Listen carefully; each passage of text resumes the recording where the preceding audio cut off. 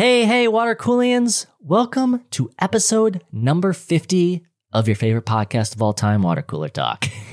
To celebrate 50 episodes of the best podcast on the internet, hosted by myself, I brought back a fan favorite and a favorite of myself, Cecil Harris, to talk about the landscape of sports during a once-in-a-lifetime global pandemic. Are sports becoming too political? I don't know. I guess you have to listen to find out. In the episode, we discussed the University of Georgia and the return of college football. Since recording this episode, I think they've played 3 to 4 games.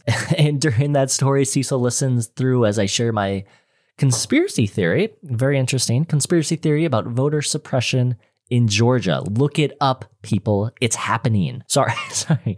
The legal team here, my lawyer, is telling me that I need to say alleged voter suppression. I don't actually have a lawyer, but I'm assuming if I had a lawyer, they would not want me to be sued by the state of Georgia on my 50th episode. Not the way to do it. And then our final conversation revolves around the decreasing ratings of the NBA. As of recording this episode, spoiler alert is coming up, LeBron and the Lakers beat Jimmy Butler and the Miami Heat to win the championship. But this year's NBA final saw a staggering 10+ million viewership drop compared to last season's final. In our conversation with Cecil, we discussed some of the reasons why, but as I was editing through the episode and re-listening back to our conversation, another idea struck me, just boom, lightning, and I realized that myself as a millennial and as baby boomers begin to die off, I guess. Probably not the correct way of saying that, but as they die off, millennials become that main viewing source of TV. And I realized that our viewership habits of sports aren't what normal ratings would conduct themselves on. I know for a lot of us, we happen to stream sports games where someone from a centralized location will take a game and stream it to thousands and thousands of other people to watch for free. And technically, even though thousands of people may be watching that one game, it only counts as one viewer. And additionally, I know for myself, specifically for the NBA or the NFL, games just end up going on and on and on and on and on and on. You know, in the NBA, the last 3 minutes with timeouts end up being like 50 minutes long. I don't always have time to invest in watching a sports game because, boom, light bulb, I know specifically with the NBA and the NFL having deals with YouTube TV, literally minutes after the game's over, there's going to be like a 5, 10, 15-minute highlight video, YouTube video of that game. So being a busy beaver, I know that I don't have to set aside 2, 3, 4 hours in my schedule. I can watch this 5, 10, 15-minute clip whenever I want. It fits better into my schedule, so I'm watching more highlights than the actual game. Every once in a while, I'll get in a full game there, but don't always have the time. And I know a lot of people like myself feel that same way. And so when we talk about ratings dropping, specifically for the NBA, included with, obviously, there's more important things going on in the world, all the major sports being played at the same time. Heck, a Sunday night football game between the Vikings and the Seahawks had double the viewers of the NBA championship clinching game, not only because the Lakers were up big, I think by 25 points at halftime, but at the end of the day, when we come to viewership ratings for sports, football is still king. If you go up against football in prime time, it's not looking good for you. So there are valid reasons why the NBA is seeing these rating drops year after year after year outside of being too political. Now, I'm not saying people don't believe the NBA is becoming too political, but there is a multitude of reasons why those numbers aren't getting better. And it's up to the NBA to change their model and have a balance between supporting these social causes and having a revenue share that can continue to help the league grow into new markets. As I say in the episode, and I harken back to my first conversation with Cecil from our first episode, The Legacy of Athea Gibson, if you don't like the direction something is going, specifically related to television, don't watch. If enough people stop watching, things change. To paraphrase a bit from the fascist dictator Benito Mussolini, viewership alone moves the wheels of television. I should not have to add this, but to be safe, Mussolini was not a good person, and I do not support him. 50 episodes, ladies and gentlemen, and we are quoting a fascist dictator. Fantastic. Love it. So without further ado, ladies and gentlemen, for the 50th time, this is Water Cooler Talk episode 50 titled Shut Up and Dribble with Cecil Harris. Enjoy. This is the story of a podcast that takes weird news from across the world while many of these stories may seem fake, they're absolutely not, because they're real. And I think that's been the kind of tough thing is like, how do you start keeping in compliance with Title IX, but also female sports don't make as much as male sports do? There are very few women's sports programs. I think of women's basketball at Connecticut, not too far from me, or women's basketball at Tennessee when Pat Summitt was coach, maybe still, but certainly when she was the coach, they made money. But the vast majority of women's basketball programs don't make money. Mm-hmm. They usually play before very sparse crowds. To see these socially distant crowds now, that's how it is for a lot of college sports. When I went to Fordham, just about all the games except football were like that. You know, social distancing, sit wherever you want and nobody's near you. It's like a high school football game. But no, I've been starting to watch some college football games, and they'll occasionally cut to the crowds, and half of them aren't wearing masks, and they're all sitting close, and it's just, I don't know, it's a tough decision, and I think regardless of the decision that was going to be made, people are going to be angry about it. For many people, it's not enough to stay home and watch the games; they want to be there. And it even extends into tennis. The French Open begins tomorrow. They had a plan in Paris to let in up to 10,000 fans per day, but there's been a COVID-19 outbreak in Paris. So they first cut it to 5,000. Now they're saying 1,000, and players are saying 1,000. May as well not let anybody in. Look at what they just pulled off the U.S. Open. They did it. They had a U.S. Open with no spectators, and people who were really into tennis watched on TV. And it has to do, I found out, with the French Open not having the same kind of TV deal. You notice that's the only one of the four majors that does not get ESPN money. The main rights holder is Tennis Channel, which is owned by Sinclair Media. So to make as much money back as they can, the French Federation, the first one to have 10,000 people a day. That's not workable. I'll find it very interesting to see, just a few people here and there, 1,000 people. Mm-hmm. Yeah. Why? And at that point, it's just like, all right, it's 1,000 people. Does it really make a difference? I mean, it could lead to an outbreak. Mary Carrillo is a prominent tennis broadcaster. She's going to be doing the matches for NBC from their studios in Stamford, Connecticut. And her partner, John McEnroe, will be at his home in Malibu. Yeah, if the announcers aren't even willing to be there, I mean, maybe you have to have a different kind of conversation. But Cecil, absolute pleasure to have you back. Like I said, our first conversation was so fun. So, of course, I'd have you back again. It's great to be invited back, Adam. Thank you very much. I mean, we've kind of already jumped into it, but let's just jump into our first news story here. This is from CNN Politics, September 16th, 2020. University of Georgia to allow football, but not in-person voting this fall. As the University of Georgia is set to begin their 2020 football season, up to 23,000 fans are expected to attend home games throughout the COVID-shortened season. While students and fans are able to attend home games at the 90,000-plus seat Sanford Stadium, those hoping to vote early on campus to avoid crowded Election Day polls in Georgia are having a bit more tougher time. A nonpartisan student-led voter registration group, UGA Votes, has hoped that in-person voting could occur at the university's large basketball arena to help mitigate crowded conditions at smaller venues. But, according to UGA Votes Executive Director Marshall Burton, the university, which has a $1.7 billion annual budget, did not believe it had the resources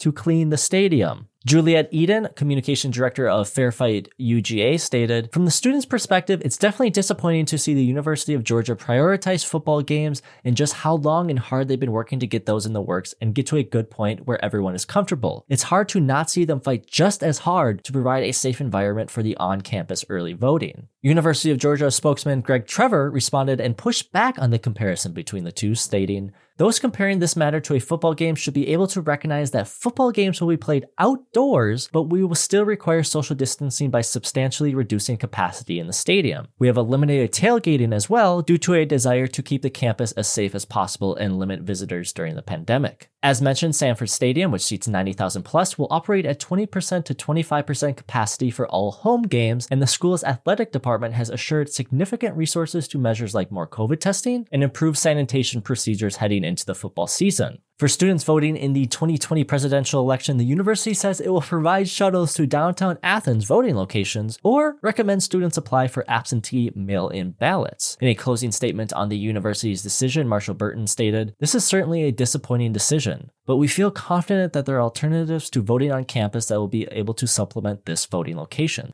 We are by no means experts when it comes to social distancing or sanitization. So if the university did not believe that they're able to implement those precautions in order to make voting safe for everyone, then ultimately that's the decision they are going to make. So Stacey, I want to ask, do you believe the University of Georgia is just in the decision they made? I don't. I think if you're going to allow a limited number of fans in to watch football, they say 20%, so it's about 18,000 in a 90,000 seat stadium. If you're going to do that, then you can have voting take place on another part of campus. It should not only be the basketball arena. They have a big library. I do in-person voting in Yonkers, New York, and I go to a local public library. It can be done. Mm-hmm. I'm sure the University of Georgia has a big enough campus library where that could be the on-campus voting site. It shouldn't be, in my view, put in terms of an either or proposition. Yes, that's a very good point. We can't clean the stadium after we have all these people coming in here to vote. Therefore, we won't allow it. But, 18,000 can come here to watch a football game and we'll be able to clean the stadium afterward.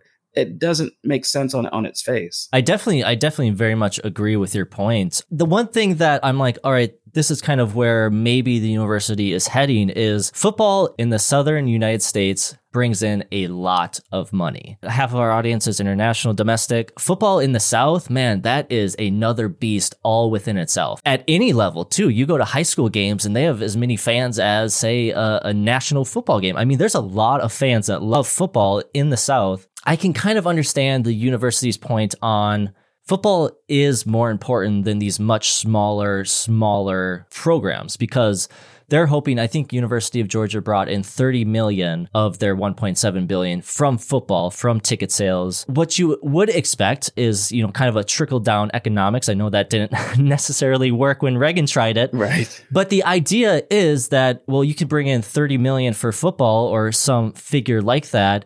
And you're hoping that that trickles down to those smaller programs. So I can kind of see, the University of Georgia's point here on if we can get football going, hopefully we can try to fund these other sports, these other programs like UGA Votes. But I do think, you brought a good point and states can do this. If they can keep clean voting places, so can the University of Georgia. That brings in, over $1 billion a year. I agree. Those are points well taken. I see it as a way to create jobs. You create jobs for people who are cleaning the stadiums. A lot of people have lost their jobs during the pandemic. So you train people on how to properly sanitize facilities, and that becomes their job after the football games, after the early voting days. They clean the facilities. We talk about the money. That's a major factor, especially in the southern states. Georgia is in the SEC. They have this lucrative deal with CBS for a game of the week. They have lucrative deals with ESPN as well. If there's no season, there's no revenue. These coaches get a ton of money. I mean, the highest paid person in the state is usually the football coach. Mm-hmm. Georgia, Alabama, LSU, Tennessee, on and on. So if they're not playing games, they're not making money.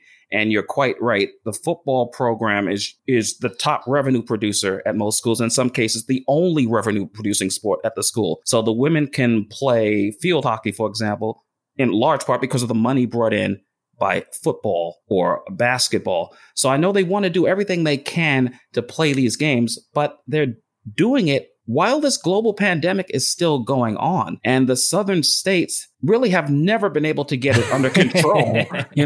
I'm in New York. Mm-hmm. I'm in New York where it was the epicenter. Now it's down to less than 1%. And our governor, Andrew Cuomo, is writing a book touting his success prematurely, but I'm sure the offers were, flooding in. And he said, I'll take an offer and write a book about how New York flatten the curve, which is not to say it couldn't spike again. But the southern states, Georgia, Tennessee, Louisiana, Texas, on and on, they haven't been able to do that. Florida, but they want to play football. Bottom line, they want the television money. There's an SEC network. If they don't have live football, then they're going into their archives and showing replays that we've been watching for months. The networks want live content and the schools want the money. And you're quite right about these college towns, Tuscaloosa, Alabama, or Athens, Georgia. The small businesses in those communities depend on people coming to those games and staying afterward to go to the restaurants, the bars, the shops. And without that revenue, a lot of those businesses will go out of business. You know, we're going to talk about kind of the cultural impact of sports, but also the economic impacts of sports. Like, you're exactly right. A lot of these college towns, you know, I was reading some stories about how, you know, a lot of towns in Georgia, they rely on these 6 home games a year from the University of Georgia because they're bringing in, 90,000 plus people just in the stadium. And then you have people outside of the stadium. I would say well upwards of 100,000 people are coming in on a Saturday to watch a football game. And then, like you said, they're going to restaurants after, they're staying at hotels, they're creating more jobs, you know, kind of the idea, the quotations on trickle-down economics. Right. But like you said at the very beginning, I don't think this needs to be an either-or situation. It can be both. Yeah. It's just there has to be this may be going into conspiracy theory territory, but I know Georgia has some issues with voter suppression. There's the reason that Fair Fight exists because I can't remember the Georgia Congresswoman. Stacey Abrams. Yes, she had her own issues with voter suppression. So there is some semblance of voter suppression in Georgia. I mean, I'm not going to outright say that the University of Georgia is partaking in this, but I don't know if a lot of things are happening. If it's a chicken clucking, it's a chicken. Or what's the saying? If it quacks like a duck, yes, like a duck, yes, then it's a duck. Yes. So I'm not outright saying that the University of Georgia is trying to suppress voters, but I'm saying it seems to be a very popular thing in Georgia to suppress voters from the blue side, from Democrats. And we know that more Democrats come out of college. Yeah. And you mentioned Fair Fight and reading the story. That Stacey Abrams founded that group after losing in the governor's race by a very narrow margin in a controversial race against Brian Kemp, the current governor. And what really stands out about Brian Kemp in a negative way is he was the Secretary of State. So he was a player and the referee, and he kicked a lot of people off the ballots in Georgia. And that's why it's so controversial that he is now the governor. He did not recuse himself and have somebody else referee the election. He refereed it, and he ended up winning it, perhaps in quotes. And now voter suppression is still a thing in Georgia. And Georgia was one of the first states to basically order people to go back to work. Mm-hmm. Otherwise, they would not get unemployment benefits. They're saying, oh, you can't file for unemployment because your company is open again. Your business is open again. And that threatened the safety and the health of a lot of people. So it's a very political issue that, you know, goes beyond football. And we know the businesses rely on the revenue. They're not going to have 90,000 fans packing Sanford Stadium. They're going to have 18,000, but that's money that these businesses need. They're going to hope that people will stay around to go to bars, restaurants, and shops afterward. But is it safe to do so? And there's enormous evidence suggesting that it's not, because look at how other countries are viewing America. They don't want us to go into their country unless we agree to quarantine for 14 days. I'm thinking of going to the Australian Open tennis tournament in 2021 because I had a great time in Melbourne in 2018. But if I were to do that now,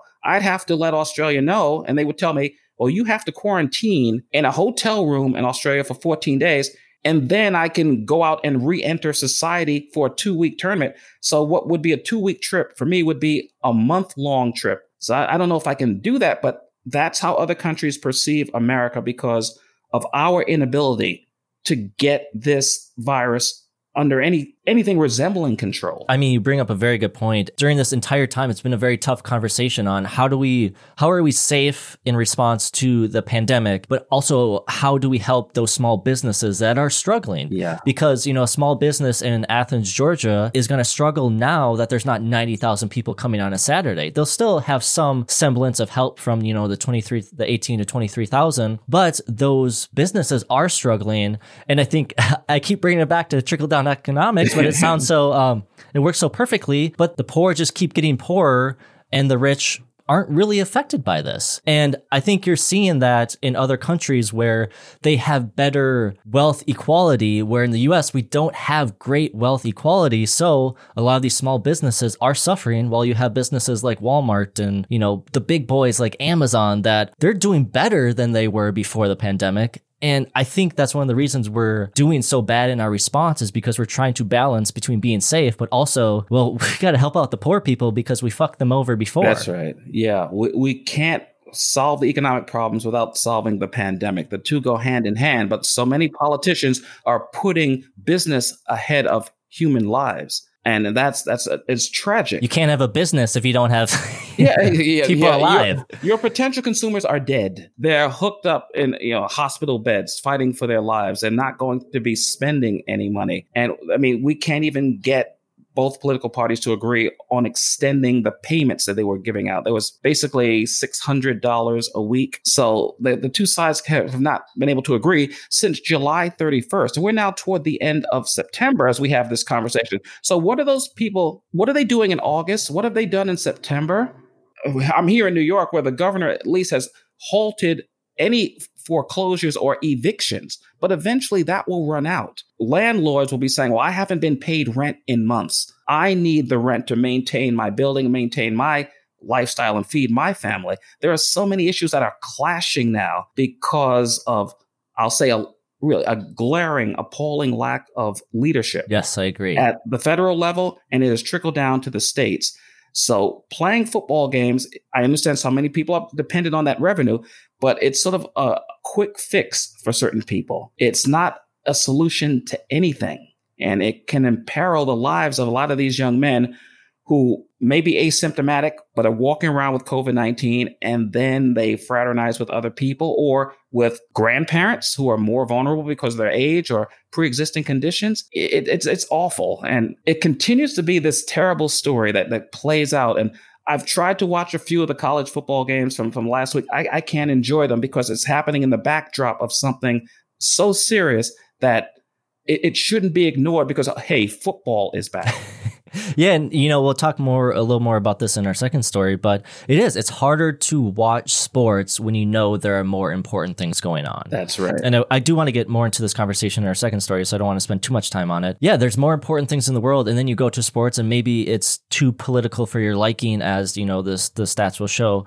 But it is, and it's like, I have less money to spend, so I'm going to spend less money. Maybe I cancel my cable, which everyone should cancel cable, but I'm not paying as much money to, ESPN or I'm not buying merchandising or I'm not buying tickets because I just don't have the money. It's a tough decision. I'm glad I'm not a politician. I'm glad, I can have productive and meaningful conversations with people like yourself and discuss these things. Yeah, so am I. And I'm glad you mentioned cutting the cord. I am so close to cutting cable. Like, you got to do it yourself. Every day, another outrage. I found Premier League soccer a few years ago, and NBC has the rights. I think they do a great job. But now NBC has created this streaming service called Peacock. They are taking the marquee soccer matches now and putting them on the pay channel. So last week, Manchester United's match was on the pay channel. I was looking for it on NBC. Oh, no, you have to order Peacock for $8.99 a month. I don't want to do that. They're hiding all these events now on the pay channels, ESPN Plus, Disney Plus, all these streaming platforms are just turning into cable again. That's it. You're paying a different entity that you didn't have to pay before. And as it is now, I have a cable package with literally hundreds of channels that I never watch, so I can get the few that I really watch. If we had a la carte pricing, I would only be paying for about 20 channels. Instead, I have more than 300. It's a ripoff, and it does tie back into sports in this respect. I mean, the SEC has its own network. Notice how the major conferences have their own networks. Yes, yeah, the Big Ten here in Minnesota, and ACC, SEC. Texas has their own. Specifically, Texas University has their own network. Their own Longhorn network. Exactly. So they want and need fresh programming. People won't want to watch the reruns from, Earl Campbell running the ball for Texas. They don't want to necessarily see that anymore. That was from the 1980s, right? Yeah. So there's enormous pressure on these conferences to bring back football. And if you can get into this playoff, one of the 4 teams, that's even more money for your conference, and especially for the schools involved. There's a reason Ohio State was sort of leading the charge. Oh, we had to bring football back. They figure they've got the best team in the country. They think they do.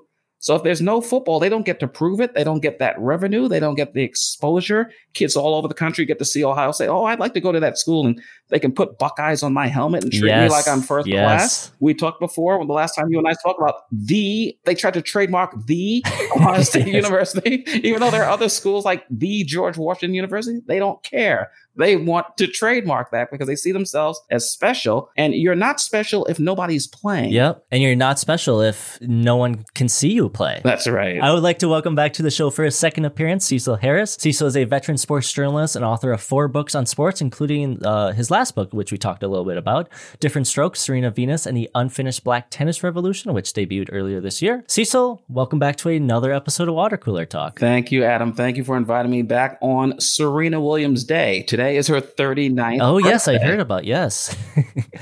One of the ideas I do kind of want to talk about because it's been something I've been watching on Netflix. But one of the ideas we briefly touched about on the previous episode was Black role models, specifically Black role models in sports. And during the past few months of quarantine, I've had a chance to binge through Last Chance U. I don't know if you've seen that. I haven't. Basically, for those who are listening who haven't seen it, but basically it's about mostly about D1 football athletes who had issues at their D1 college and were basically kicked off the team. So Georgia, for those who may not know, would be considered a D1 school. And these kids are looking for another opportunity to play football at that level by spending a year or two playing at a community college, working on those issues, whether that be behavioral or academic. And what I'm interested in knowing, and kind of, I don't know, it just kind of hurts to watch these things because, and maybe you have some insight, but no joke, like 90% of the time, these young Black men are told they have a gift and that their gift is what's going to get their family out of hardships. And then they go to a high school where as long as they're winning, academics don't matter. Things they do outside of school don't matter. And then they get to college and they struggle academically, or, they don't necessarily understand the importance of academics. They become so focused on that one goal of making it to the league, making it to the NFL, that they're playing through injuries, they're playing through concussions. And, when academic advisors, whether that be teachers or counselors, stress the importance of school, their grades, even showing up to class, there's just not a connection. And then when you look at the numbers between I think 2% of college athletes make it to the league, make it to the NFL. And it just hurts to see people with an opportunity to better themselves be chewed up and spit out by coaches and programs that don't necessarily care for them once that jersey comes off. I don't even know what my question is, but it's just tough to see. And how does it get better? I want to say parents and guardians should take a more active role in determining where their young men and women choose to go to school, and not necessarily look at the football factories, the basketball factories, but take academics more seriously. The stories remind me of what happened at the University of North Carolina years ago, where they were putting the Black athletes in sham classes, African American studies majors. Now, African American studies is important if you're really serious about teaching it, but they were using that as a cover, taking these young Black men who were on the basketball team and the football team and telling them you're African American studies majors, so you don't really have to go to class, you don't really have to write any papers, you don't really have to take any exams, and we'll make sure you stay eligible for baseball and football. And a lot of those young men think they're getting over, but they're actually being exploited to the extreme, because when their athletic eligibility is up, they're pushed off campus for the next wave of young men. And they don't have an education. They're in their early 20s. They've passed through a university for 4 years, but less than 2% are going to make it to the NFL or the NBA. And maybe they haven't showcased their skills well enough to play pro ball overseas, basketball for the most part. So they've been exploited. Their eligibility is up and they don't have any marketable skills. It's a disgrace. And for that reason, the communities, when they say it takes a village, if the young man or young woman has a single parent, then the community, leaders in the community, I think, need to take a much more active role in making sure that the right questions are asked before turning their young person over to that university. You remember this case also. This involves a different kind of student, but remember the Northwestern University football players voted to go on strike? Yes, I do remember hearing about that. And one of the issues involved the quarterback of the team who wanted to major in something academically challenging, but he felt like he could handle it. And his coaches said, no, you'll miss too many film sessions, you'll miss too much practice, you don't need to major in that. It's a problem with young people who want to take college seriously and be true student athletes, but the equation is flipped. The coaches see them as athlete students or just athletes. You're going to make it to the NBA, don't worry about academics. With the one and done rule in college basketball, you only have to be on campus really for the fall semester. That's it. Even if you fail everything or withdraw from everything, you're able to play a freshman season in college basketball. And if you think you're good enough or someone convinces you that you're good enough to go to the NBA, you don't have to be on a college campus ever again. It's exploitive, except for the few who make it work for them. Anthony Davis, 1 year at Kentucky. Jamal Murray, 1 year at Kentucky. John Calipari, Kentucky, specializes in getting these blue chippers, and he tells them, well, I'm going to prepare you for the NBA. And they don't all make it. Well, yeah, you have people like, LeBron James, who goes directly from high school to the league. LeBron James is another human altogether. But I like what he does in the fact that what he's doing in Akron, Ohio, his hometown, and starting schools and saying, hey, there's an importance on education here. And as we talked about in our last conversation, young Black men need Black male athletes to be role models. And I think it's upstanding for someone like, LeBron James to say, hey, going to the NBA, playing in front of all these people, it's awesome, but you need to have a understanding of what the education system can do for you. There's everything that says, a young Black man with a college education is going to get out of that previous situation he is in and have a better life.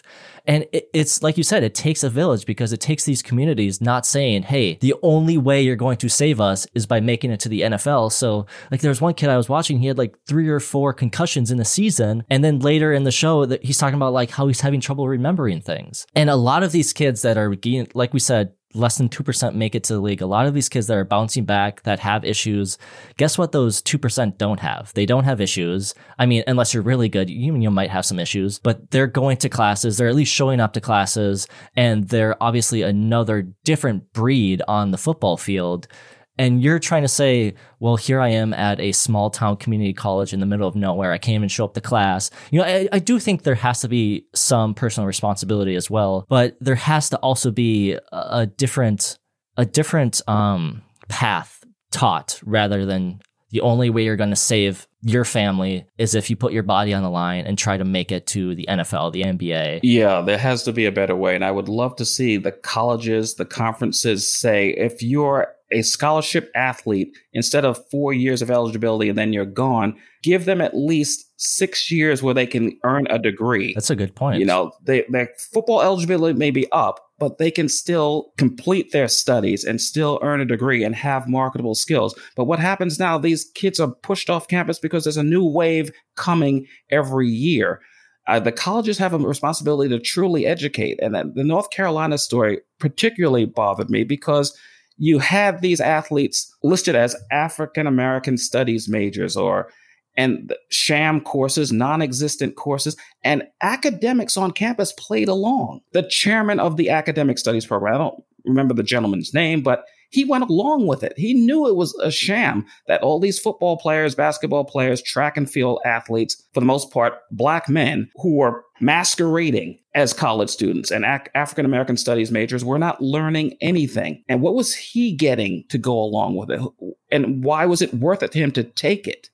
Academic integrity just went right out the window. And we know about North Carolina. I don't believe for a second that that's the only school that has done it. No, I mean, no. You talk about or you hear the stories about recruiting when the U was the U of Miami, right? And just those recruiting stories and what those people had to go through and farm as far as easy A classes or just easy classes where you just have to show up. But we've talked about in that first story, those deans and those directors and athletic directors, they're saying, well, we can bring in better kids, say, hey, you don't need to worry about school. Just win us football games. We make more money from that. And you're just, thank you for letting me vent on this, but you're basically just, it's a meat grinder. You're putting these kids through the meat grinder. You don't care about them as individuals outside of your own school. And it doesn't help, specifically young Black men improve themselves in life. No, it doesn't. And the people perceive the NCAA as running college sports, but the NCAA doesn't have enough of a budget to really investigate these things or really come down hard on any of these individual schools or conferences that may be doing something unethical, if not illegal. The NCAA doesn't have the power to do anything about it. It's really up to the schools and the conferences to police themselves. And that's not really working out too well. No. Listeners, if you'd like to connect and be more informed about Cecil, you can do so by heading to his website at www.cecilharrisbooks.com. Once again, that's www.cecilharrisbooks.com, or by following him on the old Twitter machine at Cecil H. Author. You can also enjoy our first conversation in which we discussed Althea Gibson and the U.S. women's soccer fight for pay equality. We did end up having an update to those who listened to the first version of the episode. So there is an update to that story because, like, literally the day after that was released, they had an update. But as always, those links will be included in the description of this episode and on our website, www.watercoolertalkpod.com. Before we move on, myself and Watercooler Talk are in a mission to help give back to different parts of the community and those who have helped build our show to where it stands today. For each new episode of the podcast, the guests will bring with them a charity of their choice to represent. On the day of the episode going live, Watercooler Talk will give a donation to that charity in honor of the guest, as well as a global platform to spread a message of love, hope, and togetherness. And we hope you listening to this episode can join in to help spread their message to your own personal audience. Cecil, your charity of choice for today's episode is the Services for the Underserved. Do you mind explaining a bit about what they do and the impact they have in the community? Well, they help people like my younger brother, Chris, who was born normal or as normal as I am, depending on whether you think I'm normal or not. But Chris was the type, he's my younger brother by 3 years. If you gave him crayons and a coloring book, he would start eating the crayons. Mm-hmm. Unfortunately, in the home I grew up in Brooklyn, New York, the crib was next to the wall, and he would bang the wall and paint chips would fall into the crib. And this was before my parents or society in general knew about the horrors of lead-based paint. So my brother Chris would eat the paint chips and it caused irreversible brain damage. So he's mentally disabled and also legally blind and lives in a residence run by Services for the Underserved, a New York State-run agency. They have residential homes, group homes all around the state, and he lives in one. And they're always subject to budget cuts. I mentioned New York's Governor Andrew Cuomo because he became something of a national hero during the pandemic with his daily media briefings, which were far better than anything that came out of the White House. And he showed empathy and compassion and knowledge.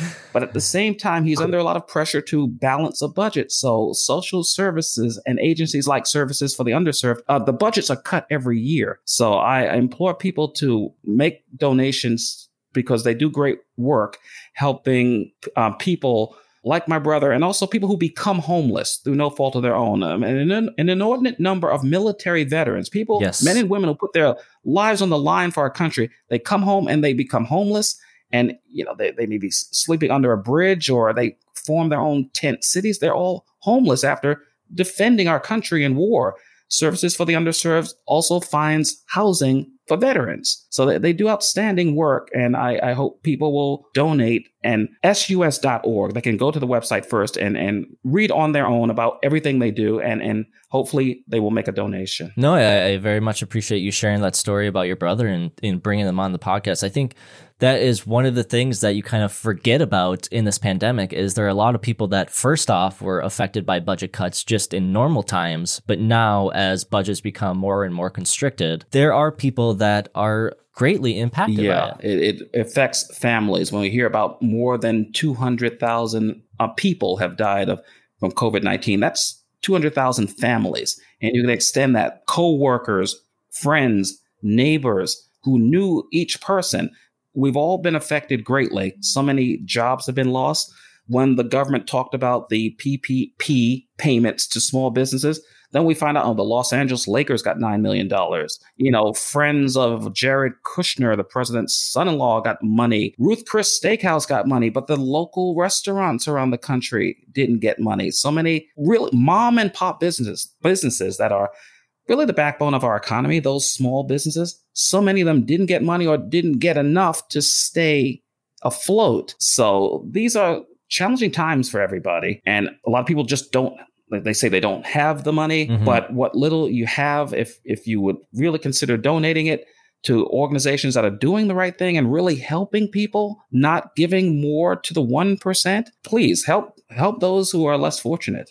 All right, Cecil, are you ready to jump into our final story of the episode? Yes, I am. This is from Forbes editor pick. NBA playoff ratings slip as fans grumble that the league has become too political. Some basketball fans are souring on the NBA's support of teams and players bringing politics onto the court, tossing an assist to President Donald Trump in his attacks on the league. In a tweet from September 1st, President Trump stated, "People are tired of watching the highly political NBA. Basketball ratings are way down, and they won't be coming back. I hope football and baseball are watching and learning because the same thing will happen to them. Stand tall for our country and our flag." And, well, according to a new Harris poll, a market research and consulting firm, the data backs Trump's critique. 39% of sports fans say they are watching fewer games because of politics. Nearly 2,000 individuals were surveyed and given 10 options to choose from on why they were watching less basketball. Alongside the top choice of too political, the next highest options of the survey reported being boring without fans at 28% and association with China at 19%. While 39% of sports fans say they're watching fewer games, 32% answered they were consuming more basketball over the summer, and 28% reported watching the same amount. NBA ratings have been down through the first rounds of the playoffs, a 27% drop from the previous season according to Nielsen,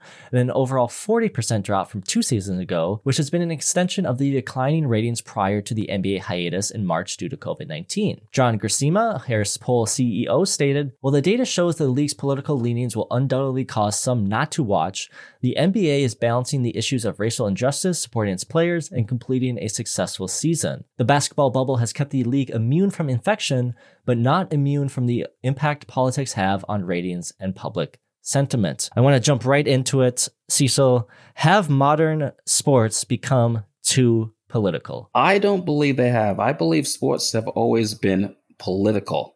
Athletes have more of a voice now. I mean, I'm sure athletes in the 1950s were outraged about what happened to Emmett Till, a 14-year-old black boy in Mississippi who was accused of whistling at a white woman, who decades later admitted she lied, by the way. But in 1955, she said it happened, and a posse, basically a gang, basically went to the home where Till was staying with relatives, dragged him out of the house, killed him, dumped him in the river. 1955, that happened. I'm sure athletes, particularly black athletes, were outraged, but they didn't have the forum. They didn't have the voice. They would have been putting their careers, if not their lives, on the line if they had spoken out about the lynching of Emmett Till. But in 2020, when unfortunately these things keep happening, you and I talked about it the last time we had a conversation, the only thing that has changed are the names. Well, George Floyd in Minneapolis, Breonna Taylor in Kentucky, which is back in the news because none of the police officers who shot her were indicted. Yes. Wanton endangerment was charged. That means basically shooting recklessly into other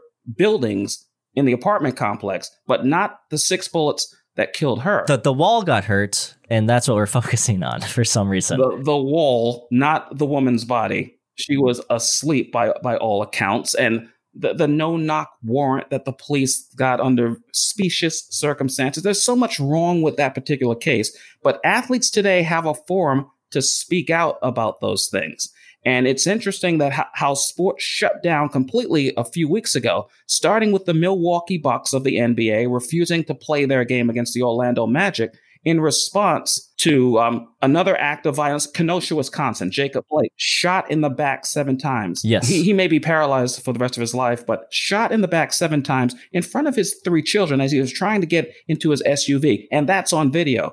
People who have wanted to see it, as gruesome as it is, have seen it. It's outrageous. It's obscene. And the Milwaukee Bucks, and not in small measure because one of their players, Sterling Brown, was the victim of police brutality a couple of years ago and received an apology from the Milwaukee Police Department and an undisclosed financial settlement. So it hit home for the Milwaukee Bucks. It's in their state. And one of the Bucks players said, "Oh, what happened to me a few years ago has happened to this man." And that led to a triggering, a domino effect, if you will, of the NBA shutting down, baseball shutting down. The National Hockey League even didn't play. Naomi Osaka, a tennis player, shut down the tournament in New York. And people may say, "Oh, sports has become too political," but it's a result of athletes now saying, "We're not just here to entertain you. We have a voice. And when we see things happening in society that outrage us, we are not going to stay silent anymore. We don't have to stay silent anymore." Athletes increasingly understand that they are role models. And if they take a strong stand and speak out, that people who may not watch the news, may not go to news websites or read newspapers or news magazines, they'll find out about what happened to Jacob Blake from NBA players because they didn't play, or WNBA players who decided not to play. Athletes understand now that their own websites are a platform. Their status as athletes who are going to be interviewed before and after games and quoted extensively. They are now not going to restrict themselves to just talking about themselves. They're going to look at what's going on in society. I think that's healthy. And I think people who are offended by that need to sort of get their head out of the ground. I compare them to ostriches. They just think that you should just entertain for me. John Thompson, the legendary Georgetown coach who died recently, I used to cover him when I covered college basketball for the New York Post. And he had an expression, they want us to just throw sand on the floor and start dancing for them. That was the term he would use because he led that coaches boycott several years ago. And he walked off before a game as a symbolic gesture because of the paucity of black head coaches in college basketball. Numbers are a little better today, but they were terrible then. Mm-hmm. So he knew how to use his platform as a prominent black college basketball coach who had won a national championship and sort of had a megaphone that other people didn't have. LeBron James and the rest of the NBA stars and WNBA stars, NFL stars, on, they have their own megaphones, and they are increasingly learning how to use them to affect some positive changes. We're talking earlier about using stadiums and arenas as voting centers. That came from athletes advocating that. That didn't come from politicians. Oh, let's now open up our stadiums and arenas to make it easier for people to vote. Politicians, especially the GOP, they weren't going to say that. It came from athletes making that an issue. And it's happening in a lot of arenas and stadiums across the country because of athletes using their platform and not being afraid to be political. And I think the important thing to remember is everyone's always been political. It's just, as you say, I think you nailed it. We just have better platforms. Before social media, you were just talking to your neighbor. And now on social media, you can share your voice with millions of people across the globe. And as you become a superstar athlete, you have a megaphone. And I think what a lot of people seem to forget is these athletes, they're people. They're people just like you and me. They have their opinions, they have things that affect them, and they want to be a voice for a more productive and impactful, positive change. And if they can use their platform to do that, then they're going to use that platform. Now you have that debate about, let's take LeBron James. The NBA created his platform. Yeah, that's true. And if you don't like how political the NBA has become, don't watch. We talked about in our last conversation, the impact of viewership, specifically for women's sports. But I do understand some people are like, I want to just get away from all the politics that are happening in the news, especially here in the US. I just want to watch sports. But those are people that, like you said perfectly, they're not just there to dance for your amusement. They're not just there to shut up and dribble.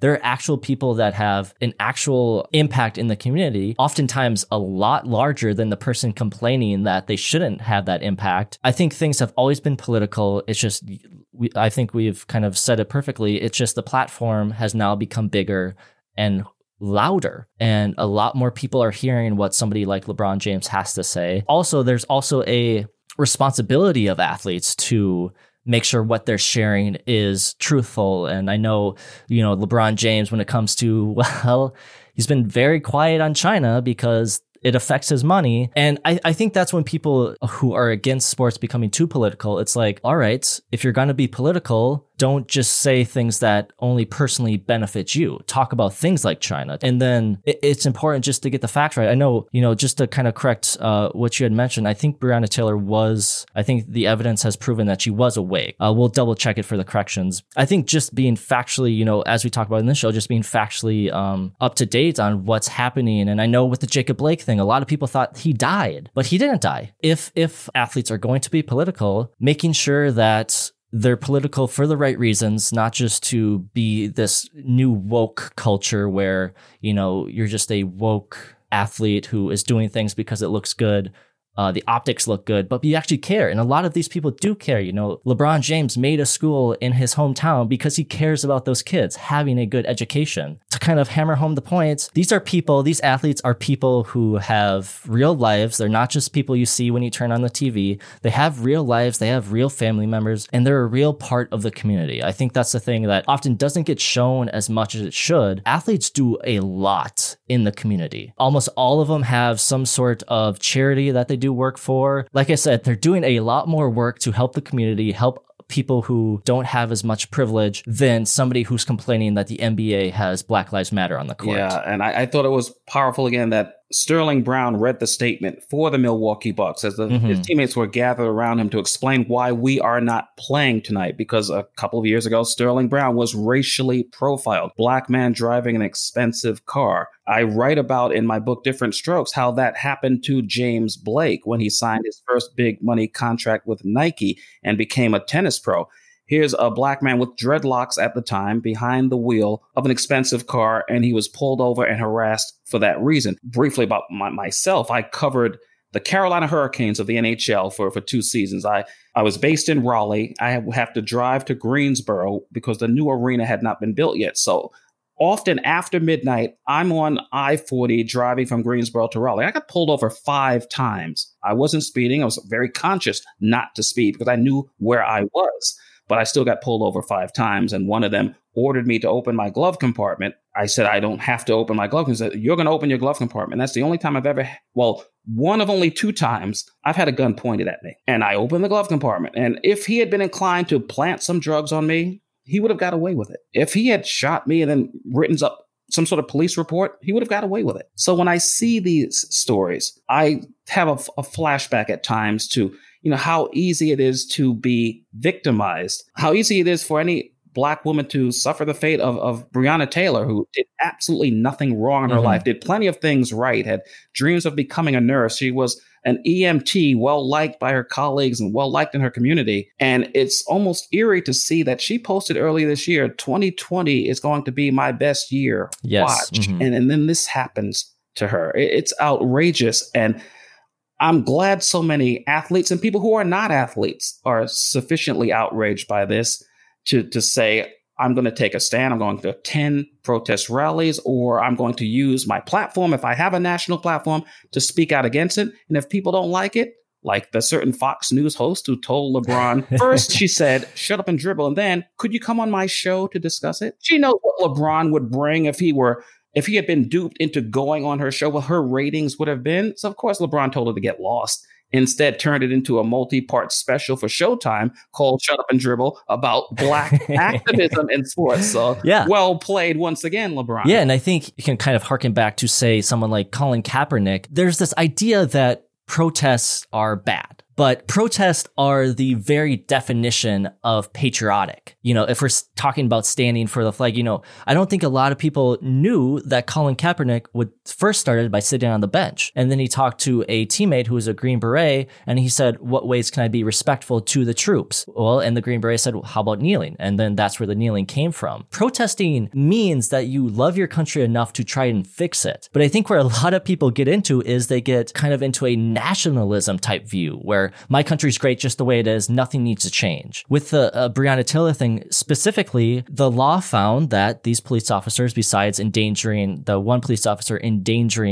a neighboring building, they did nothing wrong. Technically, legally, that's the truth. But the fact that an innocent person died because of how the law is set up, that means the law needs to change. Innocent people shouldn't be dying legally. I can still respect the flag. I can still respect, the nation I'm in, the US, but I want the nation to be better. I want you to not be fearful, driving down a highway late at night. It's our country too. We don't have to leave just because you disagree with us. I go back to the 1968 Mexico City Olympics. There was an athletes boycott. Kareem Abdul-Jabbar, then Lou Alcindor did not go. He would have been the star of the basketball team. He sat it out. But 2 track and field stars, John Carlos and Tommy Smith, did go.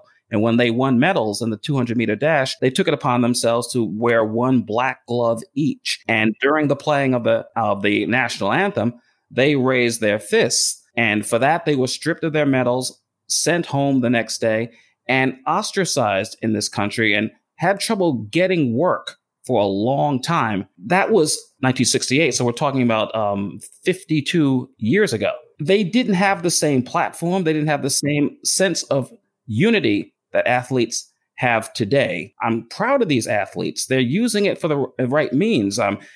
LeBron is not the only one. We keep bringing him up because he's so prominent, but there are so many athletes who are saying the people who made the decisions to not indict officers for murder, in the case of Breonna Taylor, we're talking about elected officials. So if you vote, if you stop saying voting doesn't matter, but if you realize that you have the power to vote and you vote out people who make decisions that are offensive to you, that are against the best interests of our society, you have the power to vote them out.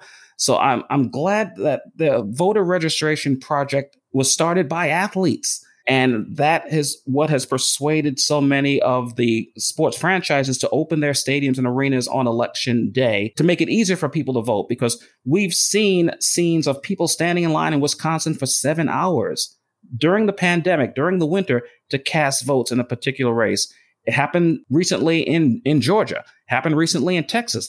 No one should have to stand in line for 6 or 7 hours to cast a vote. I'm proud of athletes for taking this stand. It would have been done generations earlier if athletes had the platforms. Derek Jeter started the Players Tribune for a reason. He didn't like people like me asking him questions after games. He wanted to be able to control the narrative. Mm-hmm. Athletes have their own websites, and they make use of the opportunity after games to say, as a WNBA team did recently, I don't want to talk about the game. I want to talk about Breonna Taylor. That was the only subject they took questions on. So the articles were about the Breonna Taylor case, and it's raising the consciousness of people who don't necessarily watch the news or visit news websites. Yeah, and I mean, no offense to yourself, Cecil, but yeah, journalists, TV stations, they've been making money off of athletes and what athletes are doing. And now athletes are saying, well, now there's platforms where I can create my own type of business where it's, the Players Tribune like Derek Jeter. I can talk about what I want to talk about and get out there. And you know what? And some athletes, they don't want to talk about things, and that's all right too. Last episode, we talked about Michael Jordan saying, Republicans wear sneakers too. That's fine too. If you want to say something, say something. If you don't, you don't. And I think we need to do better as, fans on respecting that decision, respecting the decision that these athletes are people just like you and me. They may look better and they may be much more physical than us and, actually be able to dunk, but they're still people like us that have opinions, and they're affected by cases like Breonna Taylor or, George Floyd. And when people say, oh, LeBron should talk about other issues. Yeah, he could certainly talk about what's going on in China. But when the Houston Rockets general manager spoke out against it, China said, we're not going to show any more NBA games. That cost the league a lot of money. Mm-hmm. I'm not excusing athletes for not wanting to talk about, but that's why they don't want to talk about China. Yeah. The Houston Rockets GM stuck his neck out and cost the league probably billions. I would imagine. Yeah, a lot of money. And that is one of the tough things. It's like, well, is somebody like LeBron James going to speak out about China and potentially lose a lot of money? Obviously, that's more money than we would ever, be able to comprehend. But it's still a part of his lifestyle. Would I say something like, say, if I got on a network, would I say something negative about that network? I probably would, because I want to be honest. But I also have to take in consideration that affects my rent. That affects being able to pay for my rent, being able to put food on my table, being able to support a family, friends. Those are things you also have to think about. I commend the athletes that take a step and say, I don't really care about the money. I care about the social causes that need to change. Those are the athletes that I'm like, yes, these are the people we should get behind. But I'm also understandable about people like LeBron James specifically, obviously we've been talking about him because everyone knows about him, that are fearful of talking about China because that could affect, even though he has tons of money, that still affects being able to put food on the table and put a roof over his kid's head. Well, he has the Success Academy in Akron, Ohio, which we've talked about. I'm sure LeBron wants to create more schools like that because Serena Williams has created schools for girls in African countries and also Jamaica in the Caribbean. The more money she's able to take in, the more her influence grows, and she can do positive things like that. So if you want Serena to speak out about how Nike exploits people in Vietnam, well, she's a Nike athlete. She's not going to do that. And she's made a business decision not to do that. LeBron has made a business decision, I believe, not to speak out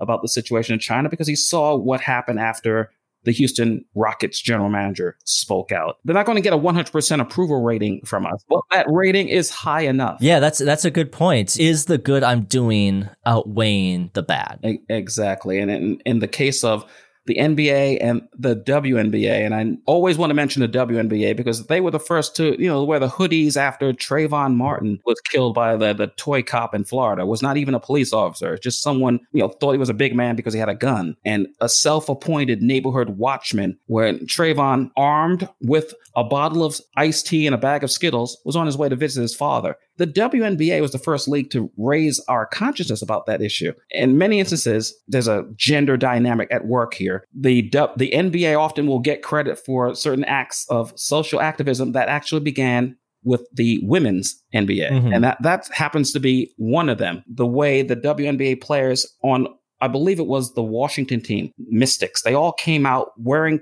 shirts with 7 bullet holes in the back, symbolic of what happened to Jacob Blake. So there's a lot of social activism that doesn't offend me in the least. I applaud it, and I think people should be open-minded enough to listen. If you want to have a conversation about what Colin Kaepernick did and why he did it, rather than cut him off, listen to what he has to say. On that point, Adam, there's a certain amount of what I call woke fakery by sports leagues, like the NFL. Roger Goodell is saying, we should have listened to Cap earlier. Well, why didn't you? You were so worried about Trump going on a 3 a.m. tweet storm criticizing the NFL that you didn't want to listen to what he was saying. You allowed this president to say that Colin Kaepernick is not protesting abusive police and systemic racism. No, he's against the military. He's against the flag. He's against America.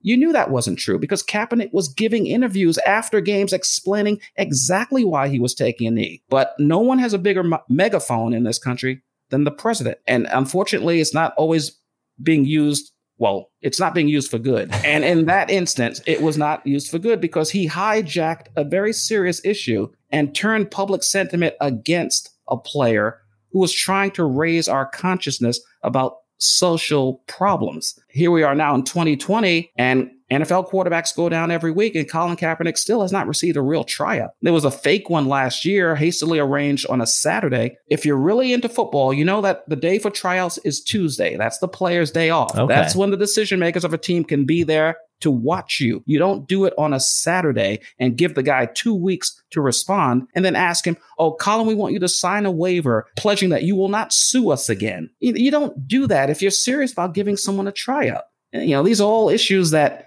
athletes can raise because not enough members of the media are raising them. A lot of them have just moved on. And too many of my colleagues are just interested in covering who won and who lost, not the larger societal issues that athletes are trying to raise, or they are raising, but they're not always getting the traction that they should. Colin Kaepernick was essentially hung out to dry. At the end of the day, sports are sports. If you get mad that the NBA put Black Lives Matter on the court, there's bigger issues that you should be thinking about than just what's on a court. I know, talking about kind of fake wokeness, the NFL playing the Black national anthem only the first week of the season and not even on TV. I was just reading that in 2015, the military was paying $53 million a year for military tributes during sporting events. So the NFL doesn't really care too much about the military, but they're being paid to. I think the NBA is on the cusp of, or one of the better leagues at fighting for social equality, and the league actually doing something about it rather than just the players. Obviously the NBA is a majority Black league. Yes. Also because, NBA is much smaller teams, so a few more players are stars rather than a football team where it's maybe just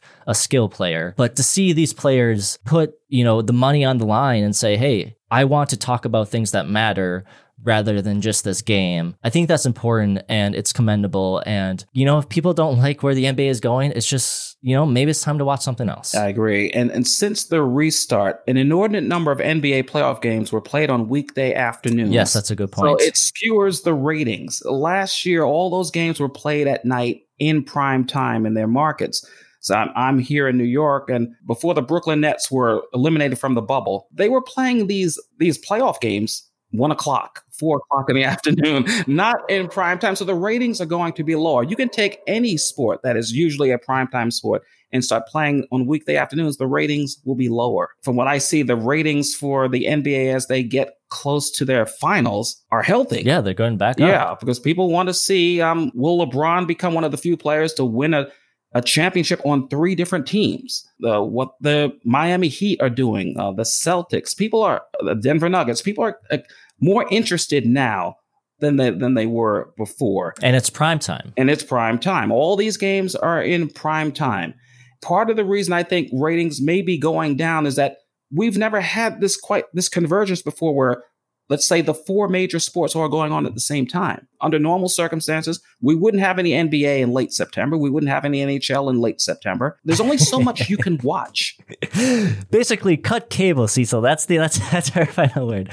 Cecil, once again, thank you for a wonderful conversation. You are always more than welcome back. Thank you for a second time taking time out of your day to share your perspective on some of the strangest and most interesting news stories the world has to offer in a productive and meaningful conversation. Once again, listeners, if you'd like to support and connect with Cecil, you can do so by heading to his website, www.cecilharrisbooks.com. Once again, that's www.cecilharrisbooks.com, or by following him on Twitter at CecilHAuthor. You can also now, that we're almost done with our second conversation, finish the rest of this episode, but revisit our first conversation, The Legacy of Althea Gibson. And of course, as always, those links will be included in the description of this episode and on our website, www.watercoolertalkpod.com. Cecil, is now your second time here. You know what happens. I'm going to hand over the show to you to close out the show however you seem fit. Cecil, the floor is yours. Thank you, Adam. Thank you for inviting me again. I'm going to start with a brief story that it ticks me off. I hope other people will think about this seriously as well. But the Tennis Hall of Fame is trying to push through the inductions of the 7 women who joined Billie Jean King and Rosie Casals as the first members of the Women's Tennis Association 50 years ago. They've been branded the original 9. Tennis Channel has been doing stories on them every day. The original 9 will appear on the 2021 Hall of Fame ballot as contributors. Now, of the 9, only 2 were great players, Billie Jean King and Rosie Casals. They're already in the Hall of Fame. But because this is the 50th anniversary of the WTA, someone in the tennis establishment came up with the idea, let's enshrine all 9. Well, the Tennis Hall of Fame is supposed to be for the greats, not just for, 2 great players and 7 other women who were available. Yeah, who just happened to be women at that time. There just happened to be women who, I have time, my middle class or upper middle class lifestyle. I've got time to travel around the country and play matches that are going to be won by Billie Jean or Rosie. But I can do it. There's a shot 50 years ago of 9 women in their 20s holding up symbolic checks for $1. That's what the contract called for. And recently, that shot was recreated with 9 women in their 70s holding up the symbolic checks for $1. So I'm sure the Tennis Hall of Fame wants that photo opportunity at the induction ceremony next year of these women. But only 2 of them are Hall of Famers on merit. The other 7 were just available. Tennis continues to ignore the great Black players who came before Althea Gibson's major tennis debut in 1950. Names that I hope people will Google and learn about: Margaret Peters, Rumania Peters, Aura Washington, Reginald Weir, Robert Ryland. Great Black players who didn't get a chance to play in their prime, or they didn't get a chance to play major tennis in their prime, or didn't get a chance to play at all because of racism.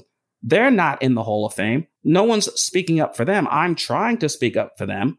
But because many of them are deceased and don't have strong advocates, the chances of them getting into the Hall of Fame are slim, but they should certainly go ahead of, 7 women who are not great players. They were just available. No, I appreciate, you using your platform to talk about those women, and I appreciate being able to hopefully get their names out to more people through my platform. Thank you, Adam. I appreciate it. But until next time, eventually we'll get that conversation to talk about paying college athletes. Maybe next time. Yes, but until next time, listeners, peace. This is the story of a podcast that takes weird news from across the world.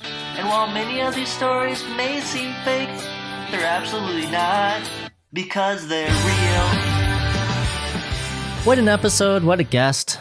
What a time. Thank you once again to Cecil for coming back for another round to talk about those bizarre news stories. As always, make sure to support Cecil's charity of choice, Services for the Underserved. All it takes is $5, the price of a coffee, or sharing their mission with another person around the water cooler, wherever those pesky water coolers may be. They're not a popular thing anymore, apparently.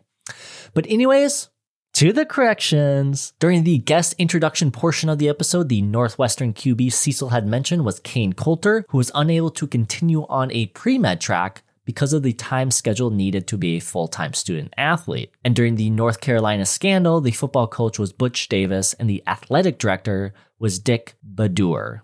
And in the second story discussing the NBA's rating decline, as for the facts for the death of Breonna Taylor, PolitiFact, which is a very, very reliable source. I go to them a lot to fact check, especially during the election, to fact check what's being said because I trust them and I will pass that source along to you. But they did a fact check of the entire situation that was checked by Noah Kim and Miriam Valverde. According to interviews with Kenneth Walker, Taylor's boyfriend, the two of them were in bed at 12:40 p.m. when they heard banging at the door. Walker, fearing it was Taylor's ex-boyfriend, grabbed his legally registered gun for protection because Kentucky does have a stand your ground law. So then both of them headed towards the door and Walker fired when police busted through the door. Obviously, Walker did not know there were police, and the police fired back, which ended in the death of Breonna Taylor. As I say in the episode, technically, everything that happened that night was legal. But just because something is illegal doesn't mean it's right. Slavery, it was legal once. An innocent woman ended up dead. Laws need to change. The judge who quickly signed a warrant without truly processing the facts of the situation needs to be held accountable. Honestly, I think the judge needs to be held more accountable than the police officers. I don't know, just my thoughts on it, just my thoughts. And then our final correction of the day, as mentioned in the introduction, LeBron James came away with his 4th championship, 3 of those with 3 different teams, but he was not the first to do so. That honor goes to John Salley, who was recognized as the first to complete the feat with the Pistons, Bulls, and Lakers. I think he completed that feat in 99 with that Lakers, Shaquille O'Neal, Kobe Bryant superstar squad. All right, Water Coolers, that's another Corrections Corner. Thank you for taking the time out of your day to listen to another episode of Water Cooler Talk. Once again, thank you to Cecil for calling into the studio for a second appearance and talking once again about some of the strangest and most weird news stories the world has to offer. But anyways, that's your corrections. That's your episode.